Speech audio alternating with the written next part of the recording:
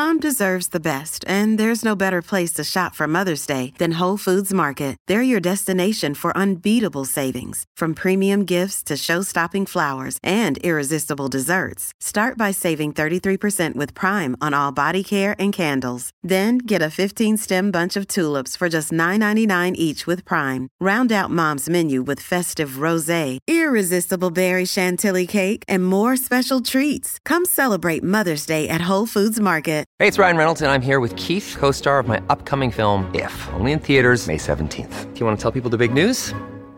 All right, I'll do it. Sign up now and you'll get unlimited for $15 a month and 6 months of Paramount Plus Essential Plan on us. MintMobile.com/switch. Upfront payment of $45 equivalent to $15 per month. Unlimited over 40 gigabytes per month. Face lower speeds. Videos at 480p. Active Mint customers by 531.24 get 6 months of Paramount Plus Essential Plan. Auto renews after 6 months. Offer ends May 31st, 2024. Separate Paramount Plus registration required. Terms and conditions apply if rated PG. Hello, everybody. This is Marshall Poe. I'm the editor of the New Books Network. NBN listeners like to read books and buy them. So we thought we'd tell you that right now, our friends at Princeton University Press are having a remarkable site-wide sale. You can get 50% off books, including ebooks and audiobooks, with the code 50, F-I-F-T-Y, at checkout until May 31. You can save some real money on Princeton University Press books. I encourage you to go there and check it out.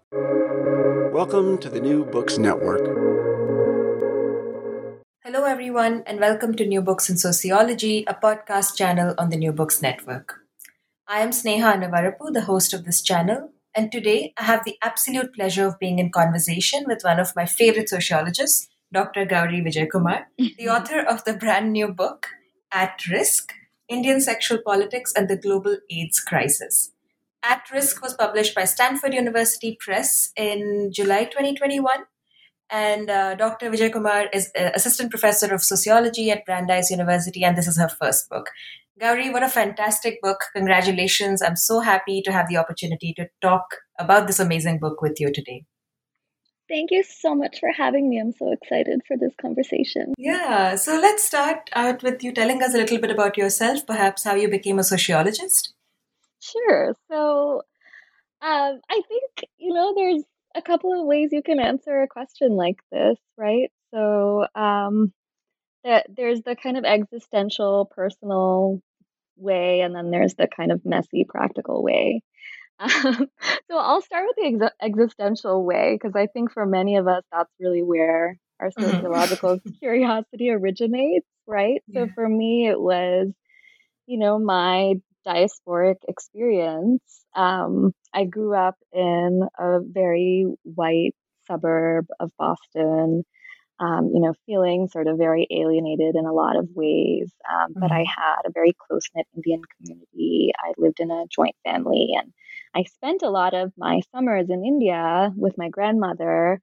And I actually, was learning dance. So sometimes I'd spend the whole summer there, going to dance classes, and then I'd be kind of at my grandmother's house, like bored out of my mind during the day while my cousins were at school. And so I think, hanging out and being bored and just sort of observing were some of my first ethnographic experiences, and then sort of seeing, the contrasts and convergences with my life in the US, and the sort of, the class and caste privilege we had there, and the kind of racial exclusion we faced here, I think, were really sort of fascinating to me. And then, as I grew older, I think I was really interested in observing, the shifts that took place post-liberalization as Bangalore became this kind of global IT destination, and how that sort of changed the city and changed the way people around me in the US talked about India and talked about Bangalore, so that they're seeing that and seeing the nature of the relationships between these two parts of my life be transformed was really interesting. And, I didn't have the language to understand what those political economic shifts were until I got to college. Right. But I was curious about them, and so that's kind of, the, I think, more personal answer. And so many of us are driven by those experiences and questions. But yeah, I mean, practically speaking, I had no idea what I wanted to do in college. I was all over the place. And I was lucky enough to go to Brown where there are no requirements. So I just took all sorts of classes. So I majored in development studies, which, I don't even know if anyone like studies development studies anymore. I study development studies. Okay, so you're another weirdo like me. So yeah, so development studies. I majored in comparative literature. I had a minor in creative writing, and I was pre-med. I thought I was also going to be a doctor. So I had all these different interests. But I knew I liked to write, and I had this vague sense that I wanted to do something global. And I wanted to do something that had to do with social justice. And so, by some kind of happy accident and luck, I ended up getting to go to South Africa with one of my professors to do some public health research. And my first experience with research was actually this project. And I actually talk about this a little bit in the beginning of the book. So I went to South Africa and worked with these amazing reproductive health researchers. And, my first kind of published academic article was actually, about the effectiveness of the female condom in preventing STI transmission, based on this research. But while I was there, it was the 10-year anniversary of the end of apartheid. And so there were all these conversations happening around me about sort of apartheid and post-apartheid politics. And, it really became clear to me that that was the sort of backdrop to the public health work that I was doing in the sort of AIDS pandemic that was ravaging South Africa at that time. And so when I came back, I wrote my senior thesis on that political context for women's health in South Africa. And so that was my first research project that was really kind of driven by my questions and my curiosity. And that was when I knew that I wanted to be a researcher, was sort of my experience doing that project. I knew I wanted to be a researcher, but I had no idea, what that meant in terms of discipline, what that meant in terms of method or the type of research I wanted to do. So I did a bunch of other things in between. So I actually spent a couple of years working in NGOs. I got a master's, and then I applied to basically a mix of anthro and sociology programs, and then just decided on a discipline based on where I had gotten in. And honestly, like before grad school, I had only taken one sociology class. It was a great class. It was with Patrick Heller at Brown, his class called Globalization and Social Change. But, other than that, I hadn't had much experience with sociology. So I really learned what sociology was and what American sociology was after getting to Berkeley. But I think that was really, really formative for me too, is that I actually kind of always had this this eclectic approach to sociology and the boundaries of sociology. And, I hope some of that comes through in the kind of the intellectual influences that appear in my book too. Yeah, no, it certainly does. And, speaking about the book more directly, you say that it's an exploration of how the global AIDS crises temporarily transformed the terrain on which sex workers, sexual minorities, and transgender people engaged the state, both individually and collectively. And I really like this rather succinct summary of the book that you lay out early on. You've just spoken a little bit about this already, but like, what is the story of this book?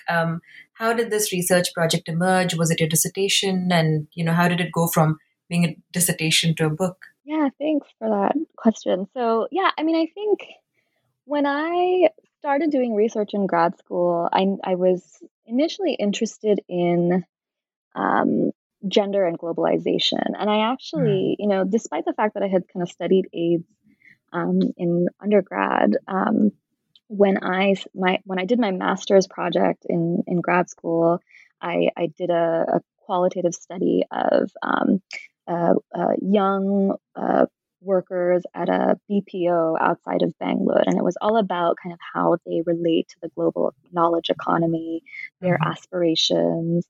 And it was, it was about how these young people were kind of adapting their aspirations to this very constrained environment, right? And specifically how, a lot of these young women kind of adapted their aspirations to, the certainty of marriage, right? And so, in a lot of ways, it was kind of, it was a story about neoliberal capitalism winning. And I think I was really craving an opportunity to study, collective assertion, right, and collective challenges to those same forces, right. And I had also been reading a lot of the literature in transnational feminist theory, and later kind of transnational queer studies, about global institutions that always win, right? They succeed in co-opting radical politics, they discipline sexuality, they create these kind of aspiring subjects, they suppress social movements, they're white savior feminists or homo nationalist projects. And I just kind of wanted something to bring me more kind of hope, I guess, and I wanted to study movements that challenged these kinds of structures. And at that point, and I was sort of transitioning from the master's to my dissertation, I started thinking about my work on AIDS. And I had sort of followed AIDS politics in India just kind of from a distance. And it occurred to me that this was an example of very marginalized people having this leverage within this kind of moment of crisis in which they were repurposing, international discourses, funding structures, donors, the state, and in a way that, it wasn't that they were kind of individually, creatively subverting them in everyday life, but actually really collectively kind of engaging on this terrain of the global AIDS field, or what some have called the AIDS industry, right? And so, you had sex workers saying, okay, I'll do this condom distribution, I'll prevent HIV if that's what the funding is coming to do. But, you also need to, invest in sex worker communities and help us build collectives that can stand up against police violence and provide housing and help our children go to school and challenge kind of violent forms of exclusion from public spaces. And so I think that was, my what attracted me to this project initially, and I also saw it as a really interesting way to understand the relationships between state, global institutions, and social movements, and really see all of them as kind of acting together in complex relation to each other. And so that, I think, was what theoretically drew me to this project. And I think it really, it's about a moment of crisis, and in many ways a very specific moment of crisis. But I do think we need to understand how very marginalized groups engage on the terrains of crisis and what the limits of that are, Right. because we're increasingly living in periods of crisis, right? Whatever kinds of crises they are, and that has become increasingly clear in the last few years. But we could say that it's always been true. Yeah. No, I mean, thanks. That was so interesting. And even methodologically, the book is such a cool example of the power of ethnography in taking us across so many scales, right? So the book, as you put it, moves from global fields to the state, to organizations, to individuals. And while explicating on this approach, you write that you changed the research design of your project after a brief stint of fieldwork, that it went from being a comparative project to one in which you follow the linkages between the various organizations and actors in the field of HIV prevention. So I have two questions here. One, could you tell us a little bit about how you conceptualize the field in your book? And two, could you tell us a little bit about your ethnographic approach and the methods you ended up using to do your research? Sure. So for me, I thought of the field, and there's so much literature in sociology about fields. Mm-hmm. I was particularly interested in sort of some of the literature on global fields, right? Mm-hmm. So thinking about the kind of complex of institutions and actors at the global level, including nation states, who are working to prevent or manage the AIDS pandemic, right? But for me, and I think there are some amazing studies that really kind of map out global fields, right?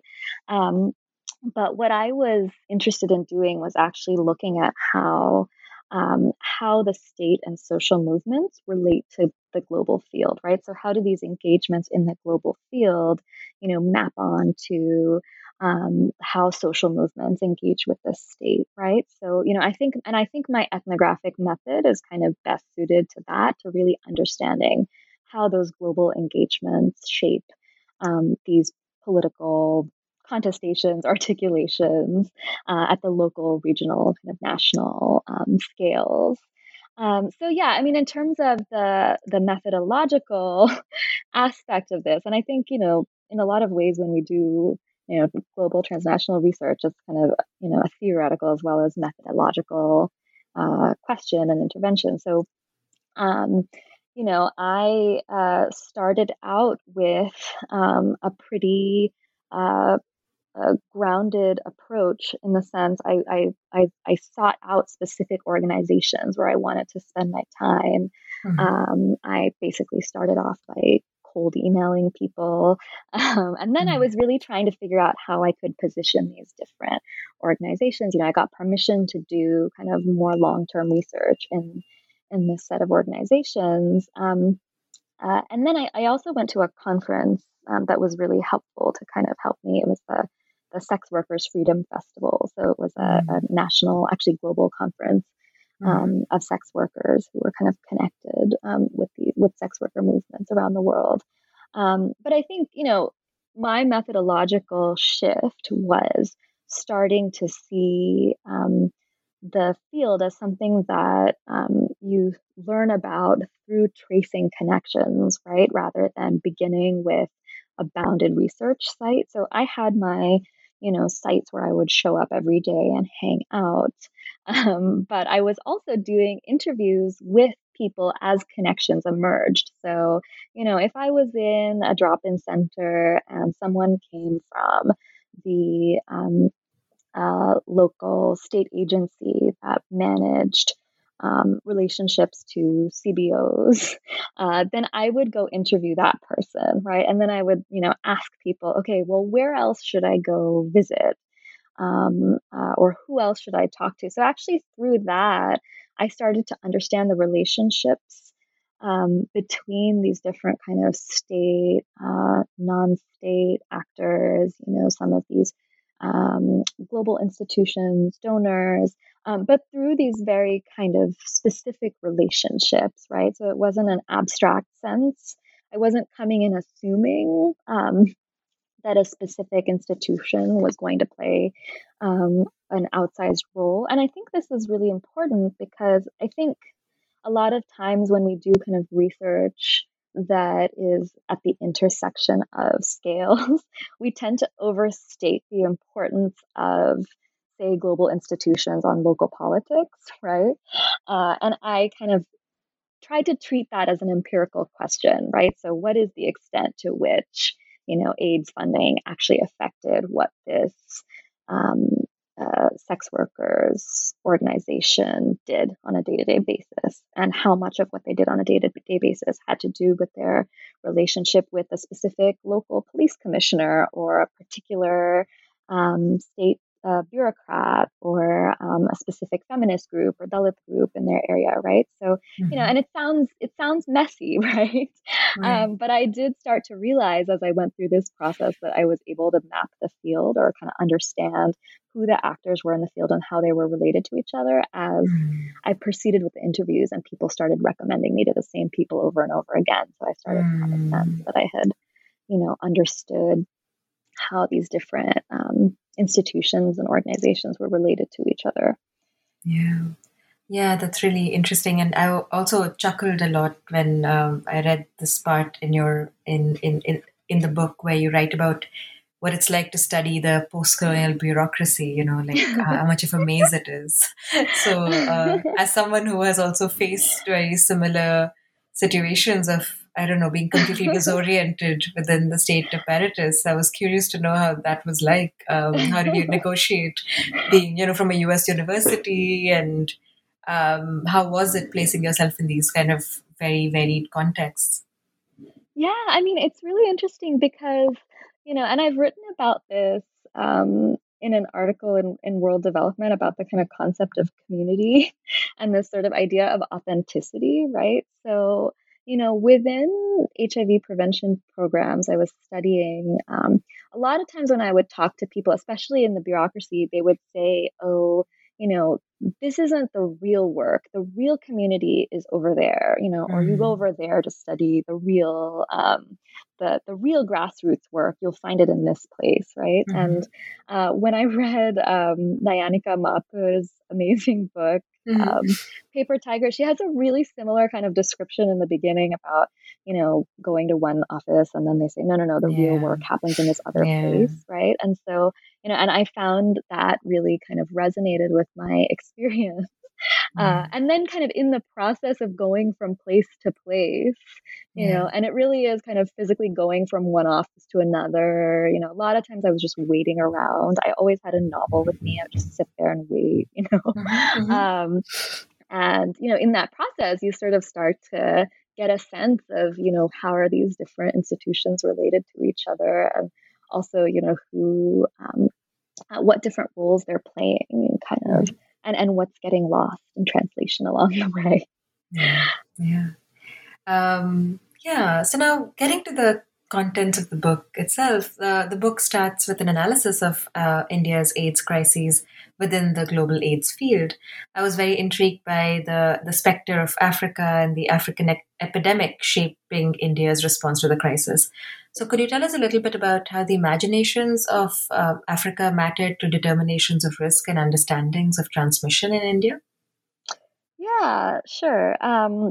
So, one of the things that, and this is actually something that I kind of added to um, my book later in the process. And the reason I did this was that I realized, by the time I was doing field work, the idea that the risk groups of note were these three groups: sex workers, what were called men who have sex with men, which is obviously a very broad and problematic category, and IV drug users. These are the risk groups, right? And this was kind of accepted knowledge, and everything else kind of ensued from there. And I realized I needed to actually kind of historicize, how did these become the groups? How did this become the accepted understanding of how the epidemic response in India should look? And, and part of this is, of course, the post colonial legacy, right? So there's a long history of regulating prostitution as a way of regulating the threat of kind of contagious disease, which, so many amazing feminist historians have written about, Mm-hmm. the anxieties around race and sexuality that were at the heart of, the Contagious Disease Act, for Yeah. example, and how those moments actually kind of sex panics actually solidified these categories of the prostitute. Um, but by the time by the time I was studying kind of the early AIDS epidemic, there was that history, but there was also this relationship between India and the rest of the world, right? That that that that public health uh, researchers within India, as well as media, or civil society, they're all trying to figure out, okay, there's this pandemic happening in the West. Is it going to come here? Is this going to affect us? Right. And so I started kind of cataloging public health articles and news articles from that period, right? So, like from the mid 80s. Um, and what I found was that a lot of the discourses centered on both on positioning India in relation to both Africa and the West, right? So and in the early phases, it looked one way, right? So it was okay. Well, in the West, there's a lot of this sexual immorality. There's homosexuality. Since there's no homosexuality here in India, AIDS is not going to be a problem here, right? But then there's this shift, right? So and in that earlier moment, there was kind of a sense of third world solidarity. So if Africa is mentioned, it's mentioned in the context of, these Western powers are trying to kind of bring their idea of public health and impose it on those of us in the third world in Africa and Asia, right? But later on, as Africa starts to have this raging AIDS pandemic, right? Then there's this new set of fears, right? Because now it's okay. Well, if there can be an explosive AIDS pandemic in Africa, maybe that means there can be an explosive AIDS pandemic here, right? So then the concern becomes, how is India different from Africa, right? So now it's okay. Well, we have a more sexually conservative society than Africa, right? And we are more technically advanced than Africa, right? So here, so I mapped out, in this first empirical chapter of the book, kind of how these imaginaries of both the West and Africa shifted over this period. But also, these were also very concrete circuits of public health knowledge, right? So there were actually studies done in Kenya, for example, that were referred to in deciding to focus on sex workers as a major mode of transmission in India. And a lot of the same researchers were working across these contexts, right? So they were actually taking with them, certain assumptions and vocabularies and moving them across into a new context. Yeah. And, you write so compellingly about how the strategies for HIV prevention were rife with contradictions in India, owing to the state's incapacity as well as its criminalization of marginalized groups. You argue that these tensions led to two kinds of strategies for managing the crisis: one that relied on a logic of containing and isolating risk, while another emphasized the need to incorporate high risk groups into state programs. So, could you tell us a little bit about these strategies and how the perhaps unintended consequences of these strategies shaped state citizen relations? Yeah. So, early on, right, the state's response was, essentially violent, right, and coercive, right? So the response was to detain anyone who was considered to be a risk. And so, for example, in one really important case, there were over 800 women who were brought from Bombay to Chennai on this train called Mukti Express. And they were detained in Chennai, and they were kind of in these very abusive conditions, and they were forcibly tested for HIV. There's the well-known case of Dominic D'Souza in Goa, who was arrested right when he was found to be HIV positive. And so this was kind of the early response, right, to kind of crack down on the people who were considered to be a threat. And but what happened almost immediately was that there was activism, right? So one of the key activists in this period was Shamla Natraj, right, from SIAP, who worked for the release of sex workers who were detained in Tamil Nadu. So there was a shift after this initial period to a more kind of strategy, what I call a strategy of incorporation, right? So working with community groups to kind of bring them on board within the public health response, right? So instead of detaining sex workers and later on sexual minorities and transgender people, the idea was, okay, we'll work with the community, right? And they will do the HIV prevention work. And this created a lot of conflict, right? Because you have organizations who are actually sort of receiving funds from one set of agencies within the state, from NACO, and also being arrested and are still criminalized, and regularly attacked by other state agents, right?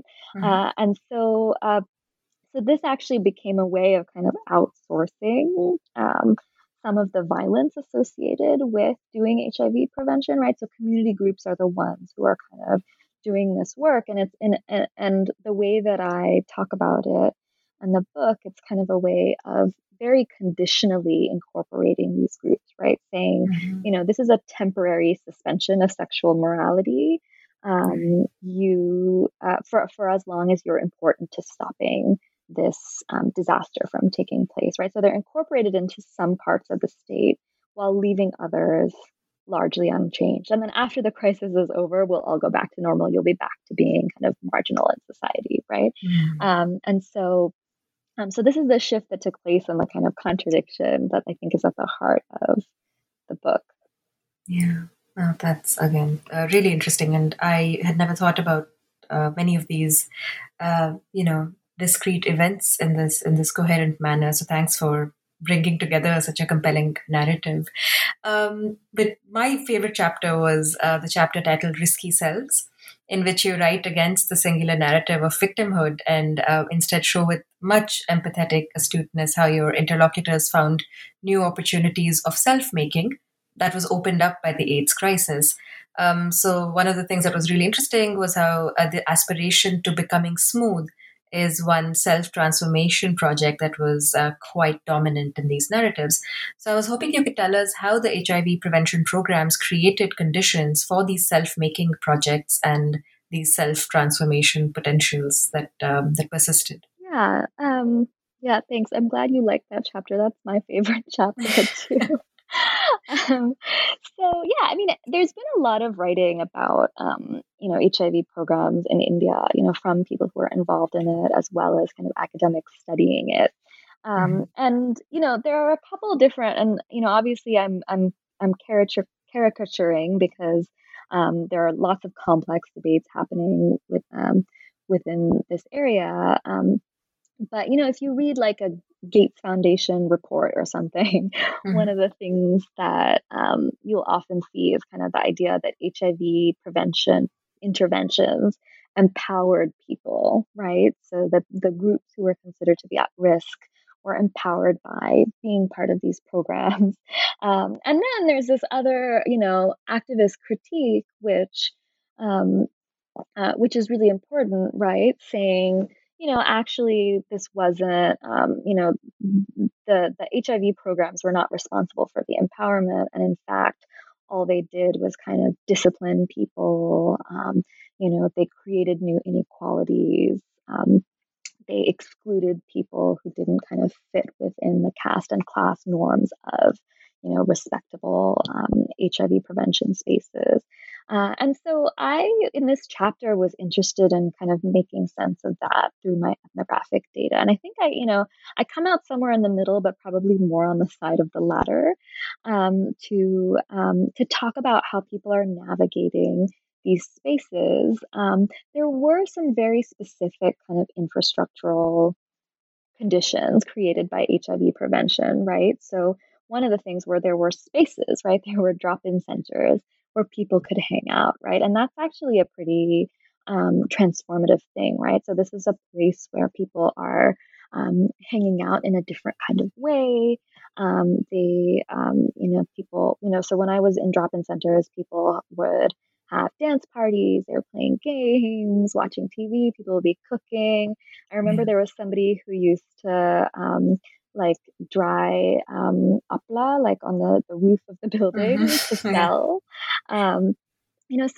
There were just, it was a space where people were working and living together. And they were learning, ways to behave, way to classify themselves, way to name their sexuality. And they were also kind of engaging on this terrain of, learning how to be what I call smooth, right? So a lot of people would say, and they often, these would be English words kind of interspersed into Kannada. So, how to be more decent, how to be more smooth, instead of being rough, right? Learning how to dress differently, how to talk in front of, um, an audience, how to be part of a meeting, how to show up on time to a meeting, all of these kind of little things that people were learning, which, also meant, learning how to be quieter in some settings and also how to talk more assertively in other settings, right? So, I talk about selective openness, learning how to be open about your sexuality in the right context, but managing it in other contexts. So these are kind of some of the things that people talk to me about learning, kind of the transformations they described going through, right? And in that chapter, I focus on both transgender and cisgender women. And they described, actually remarkably similar kinds of transformations, obviously playing out in very different ways and in different kind of worlds and trajectories. But they described learning how to occupy these kind of office spaces over time, and it did include a loss, right? So it entails kind of a loss of more fluidity, right? A lot of people learned how to describe their sexuality with a really specific kind of rigid term, right? And instead of kind of having a more fluid understanding. And there were people I interviewed who described that as a loss, who kind of felt limited by that, by those kind of epidemiological classifications and terminologies. But, at the same time, those terminologies kind of give access to political spaces, and give the basis to make claims, right? So it's a very kind of double-edged process that I'm trying to make sense of in this chapter. But I really kind of try to center how ultimately it's these kind of individual negotiations with this space, and it's an opportunity and a space for self-making that both involves some kind of losses, and as well kind of some opportunities and transformations and sort of ways to articulate aspirations in a different way. The chapter on quantitative models of HIV prevention was also very powerful, and you argue that within the scientific community, quantification was key to repackaging the Indian AIDS response, and in the process of quantification, AIDS in India was severed from sexual politics. In other words, quantification made the AIDS response apolitical. So could you tell us a little bit what you mean by this and the implication that the imagining of data as numbers had on the global scale? Yeah. So, when I was thinking about the structure of the book, I really didn't want to write a story that was all about what the donors did and how powerful the donors were, right? But I did realize at some point that I do have to address that, right? Because the donors did have a really important role in representing what had happened in India in the AIDS response in the global field, right? And in particular, the Gates Foundation did a huge amount of research on the HIV prevention programs that they were a part of, right? And and intentionally, that this chapter comes late in the book, right? Because the Gates Foundation arrived to the AIDS response in India quite late, right? So a lot of these groups, organizations, state agencies had already sort of built a model of AIDS response and HIV prevention before the Gates Foundation arrived. And then the Gates Foundation kind of came in and brought in a whole lot of money and scaled everything up and did a ton of research and documentation, right? So Ashok Alexander, who was the director of Avahan in India, in his book, A Stranger Truth, he actually writes about how this was the most well-documented one of the most well-documented public health programs in the world. There were 300 peer-reviewed journal articles about this HIV response in India, right? So so there was a lot of research going on and a lot of kind of attempt to quantify what community organizations had already been doing, right? Mm-hmm. So some of these activist groups, for example, had really pioneered something called crisis response, which was like basically if somebody is being harassed or detained in the police station, somebody from the organization will go and help them get out, right? Or if somebody is in some kind of crisis situation, right? These kind of everyday crises that would happen to sex workers and sexual minorities and transgender people when they're kind of on the street.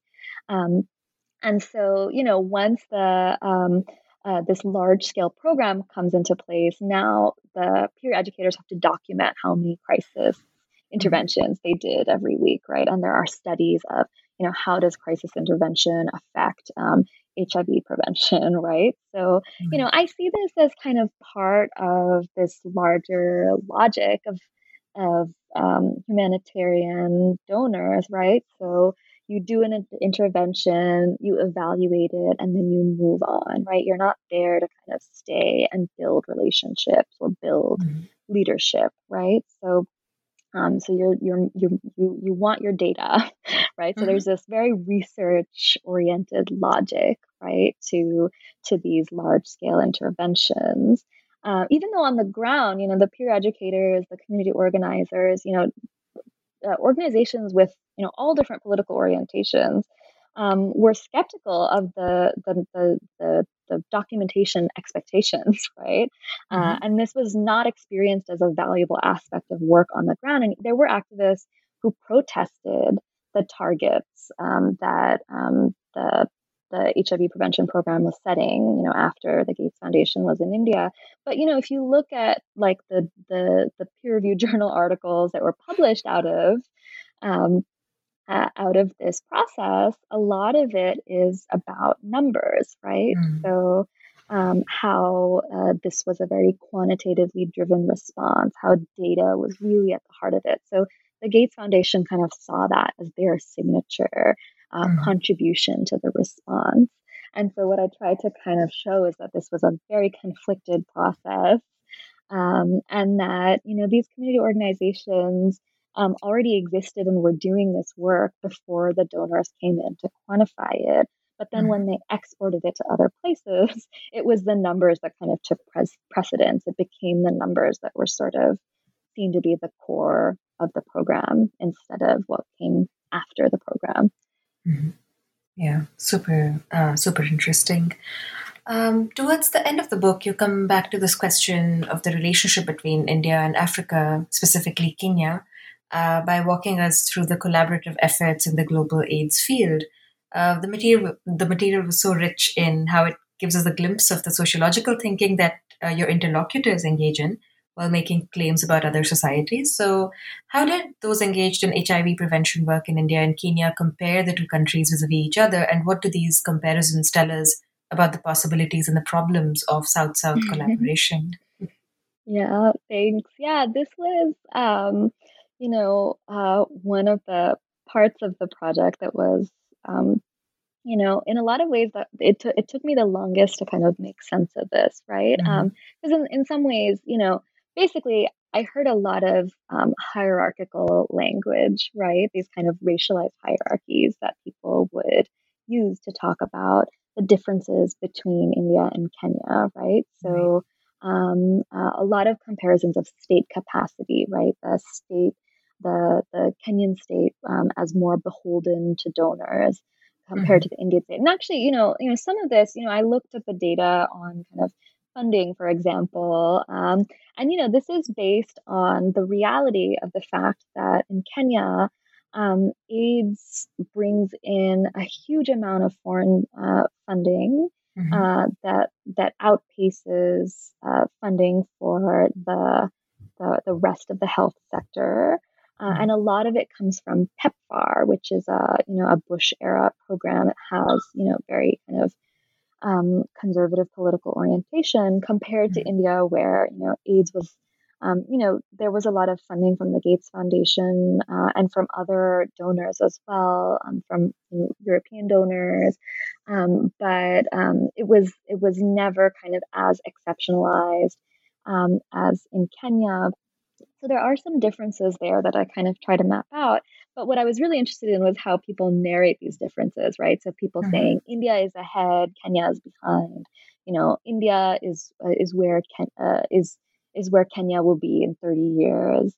And also, our comparisons about political culture, right? Indians are more argumentative.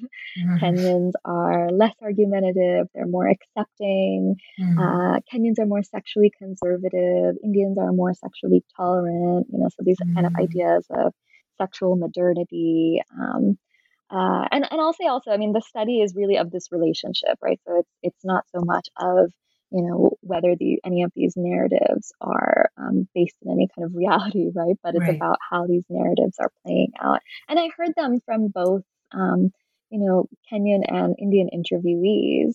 But what I also saw was that, people who were making these comparisons were also kind of reworking them in a lot of ways and finding ways to collaborate across them. So they were using some of this hierarchical language, but they were also kind of working in interesting ways to build solidarity, right? So this is a context where donors were more interested in adopting HIV prevention practices from India than they were in talking to local Kenyan activists, right, who had already been doing this work for years, right?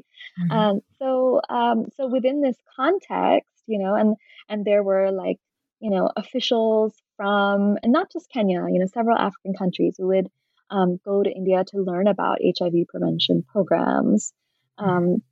But then when they would go, one of the things that I heard from some of my interviewees was that people would go on these trips and they would come back and say, the main thing I learned from my trip was that I don't have to listen to the donors, right?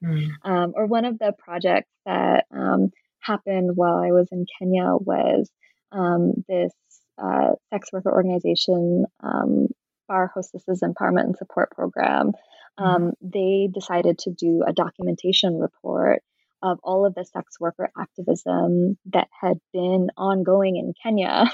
And they wanted to kind of make the argument to the Kenyan AIDS authorities that, okay, so you're interested in working with, what you call key populations now. Here's all the work we've already been doing. Can we actually build on this? And they actually, did this in collaboration with Indian HIV prevention staff.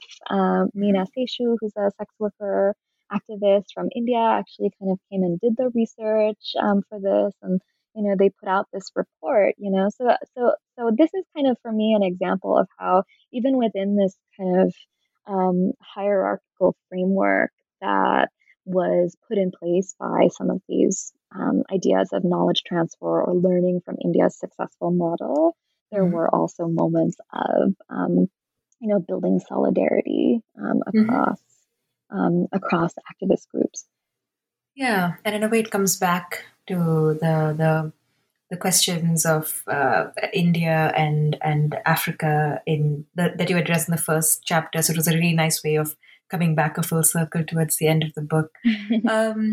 So as a final question about the book, I was wondering if you wanted to speak to the interventions this book makes in the sociology of state and sexual politics.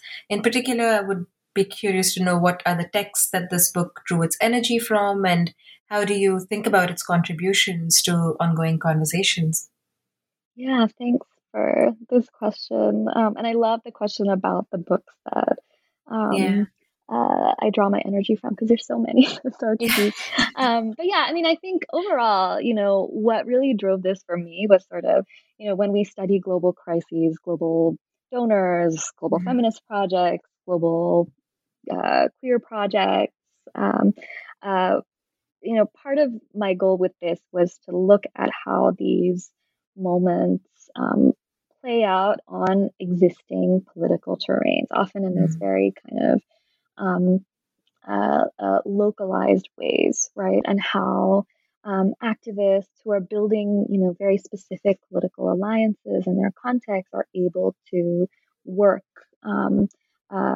within and beyond the frameworks that are imposed on them by donors and the state, and to really kind of think about the state and donors and social movements or civil society as kind of three different entities that operate together in complicated ways. So, in that way, like I'm very indebted to some of the literature on just disaggregating the state, right? Seeing the state as this kind of complex actor with conflicts within it, conflicts without it, that has to be understood in relation to civil society as well as some of these global institutions.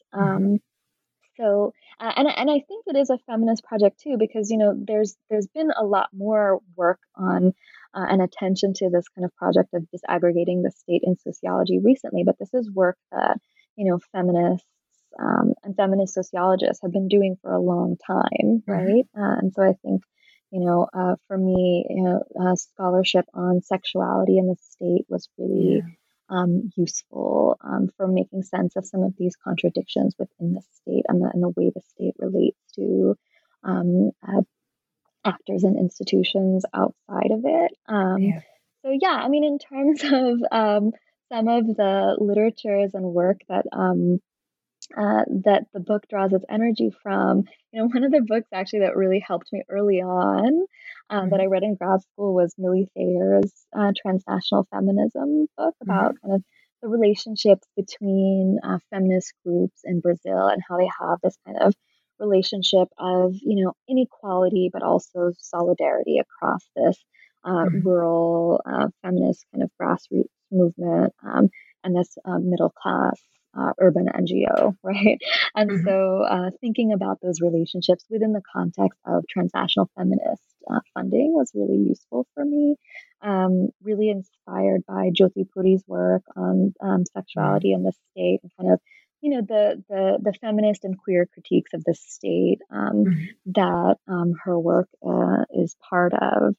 And also another book that really helped me think through the relationship between India and Africa was Antoinette Burton's Africa and the Indian Imagination, which kind of historicizes some of these, complex relationships of both hierarchy and solidarity between India and, a few different kind of sites in Africa. And then and then of course, some of the work on global field. So Monica Krause's book, The Good Project, kind of helped me think about the global field.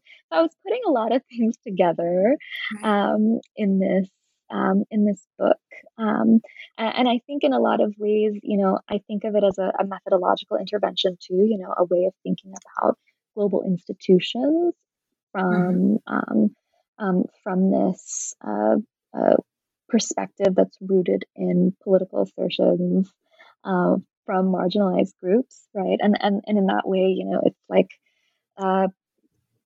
going back to that, Michael Burvoy Global Ethnography Project, right? That really kind of inspired me in graduate school. But the other thing I wanted to say actually was that, I learned a lot from the writings of activists as I was building the theoretical framework for this. And I think it's really important to kind of think about some of those writings as, making theoretical interventions, right? So some really kind of pioneering work that was done by activists who were working in these spaces, Less Than Gay by AIDS Bedbud Virodi Andolan, Women in AIDS, Denial and Blame. This is kind of an early report that they put out about kind of some of these early definitions of risk, right? Even that idea that the category of risk is placed on the others of the nation, right? Is that argument is made in that report. Shubha Chako's Chasing Numbers, Betraying People, which is really a critique of quantification in HIV prevention programs. There were these fact-finding reports done by human rights activists in Karnataka, by People's Union for Civil Liberties that were about kind of violent policing of sexual minorities and transgender people in sex work. And they were documenting what was happening on the ground, and they were also generating theory and generating critiques. And there are several other reports and documents that I referred to. And so in my introduction, I really tried to kind of cite those alongside the kind of academic writings that I cited because they were both, equally important to me in building the theoretical framework for the book. Yeah, I mean, I absolutely respect that so much. Okay, well, before we end, I would love to know what you're working on now and what can we expect to read from you in the near future? Sure.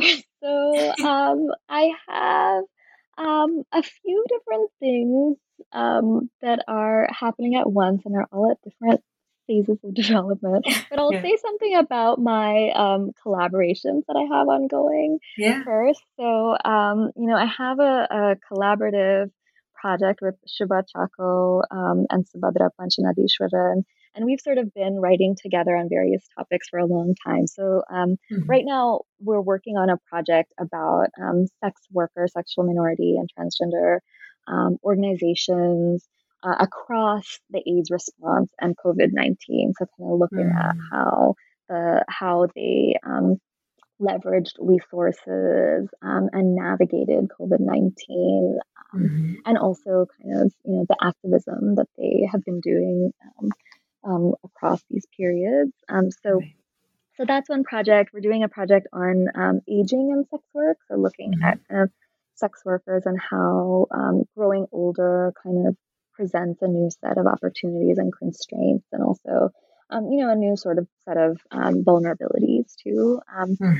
So those are two projects. I'm also working with Smita Radhakrishnan on editing this amazing volume, The Sociology of South Asia, which is really an effort to kind of pull together some exciting new work by junior scholars in the sociology of South Asia, but also think about kind of how to, decolonize sociology, bring North American sociology into conversation with sociologies produced in and on South Asia. I've also been working this past year. One of my favorite projects I've done this past year is working with this wonderful transgender activist, Akai Padmashali, who I worked with her this year on writing her autobiography. So through a series of interviews, which I did with a couple of undergraduate students at Brandeis, and so we put together, this book, and it's actually been also released in Canada already, and That's it's going to be, and it's going to be out hopefully next year with Zuban in English. So that's a really exciting project and has given me a chance to kind of engage in a really exciting way. So I have, these collaborations going on. In my kind of work outside of collaborations, I'm really interested in thinking about kind of the dynamics of love and romantic relationships within a transnational context. And so I've started to think about kind of how to do a project on diasporic love and romance. And so I'm teaching a course on the sociology of love in the fall to kind of pull together kind of what's the sociological literature on love. And I'm hoping to kind of build that into to a project on love in the South Asian diaspora. Wow. I mean, all of these sound so cool, and I can't wait to read all of the projects in the making. And I particularly love the one on love. And, if you ever need an interviewee, please, I will volunteer my myriad experiences. But, Gauri, thanks so much for taking time out to chat with me today about your fantastic new book. It's really such an accomplishment, and major, major congratulations. And I'm not just saying that because I've already admired everything you do, but it's great, and I'm sure it's going to be really well received, and it's going to pick up all the admiration and attention it rightly deserves. Well, thank you so much for engaging so closely with the book. This is the first time I've actually gotten to talk about it since it's been out. So I really enjoyed our conversation. Yeah, well, thanks, and take care and stay safe. Thanks, you too.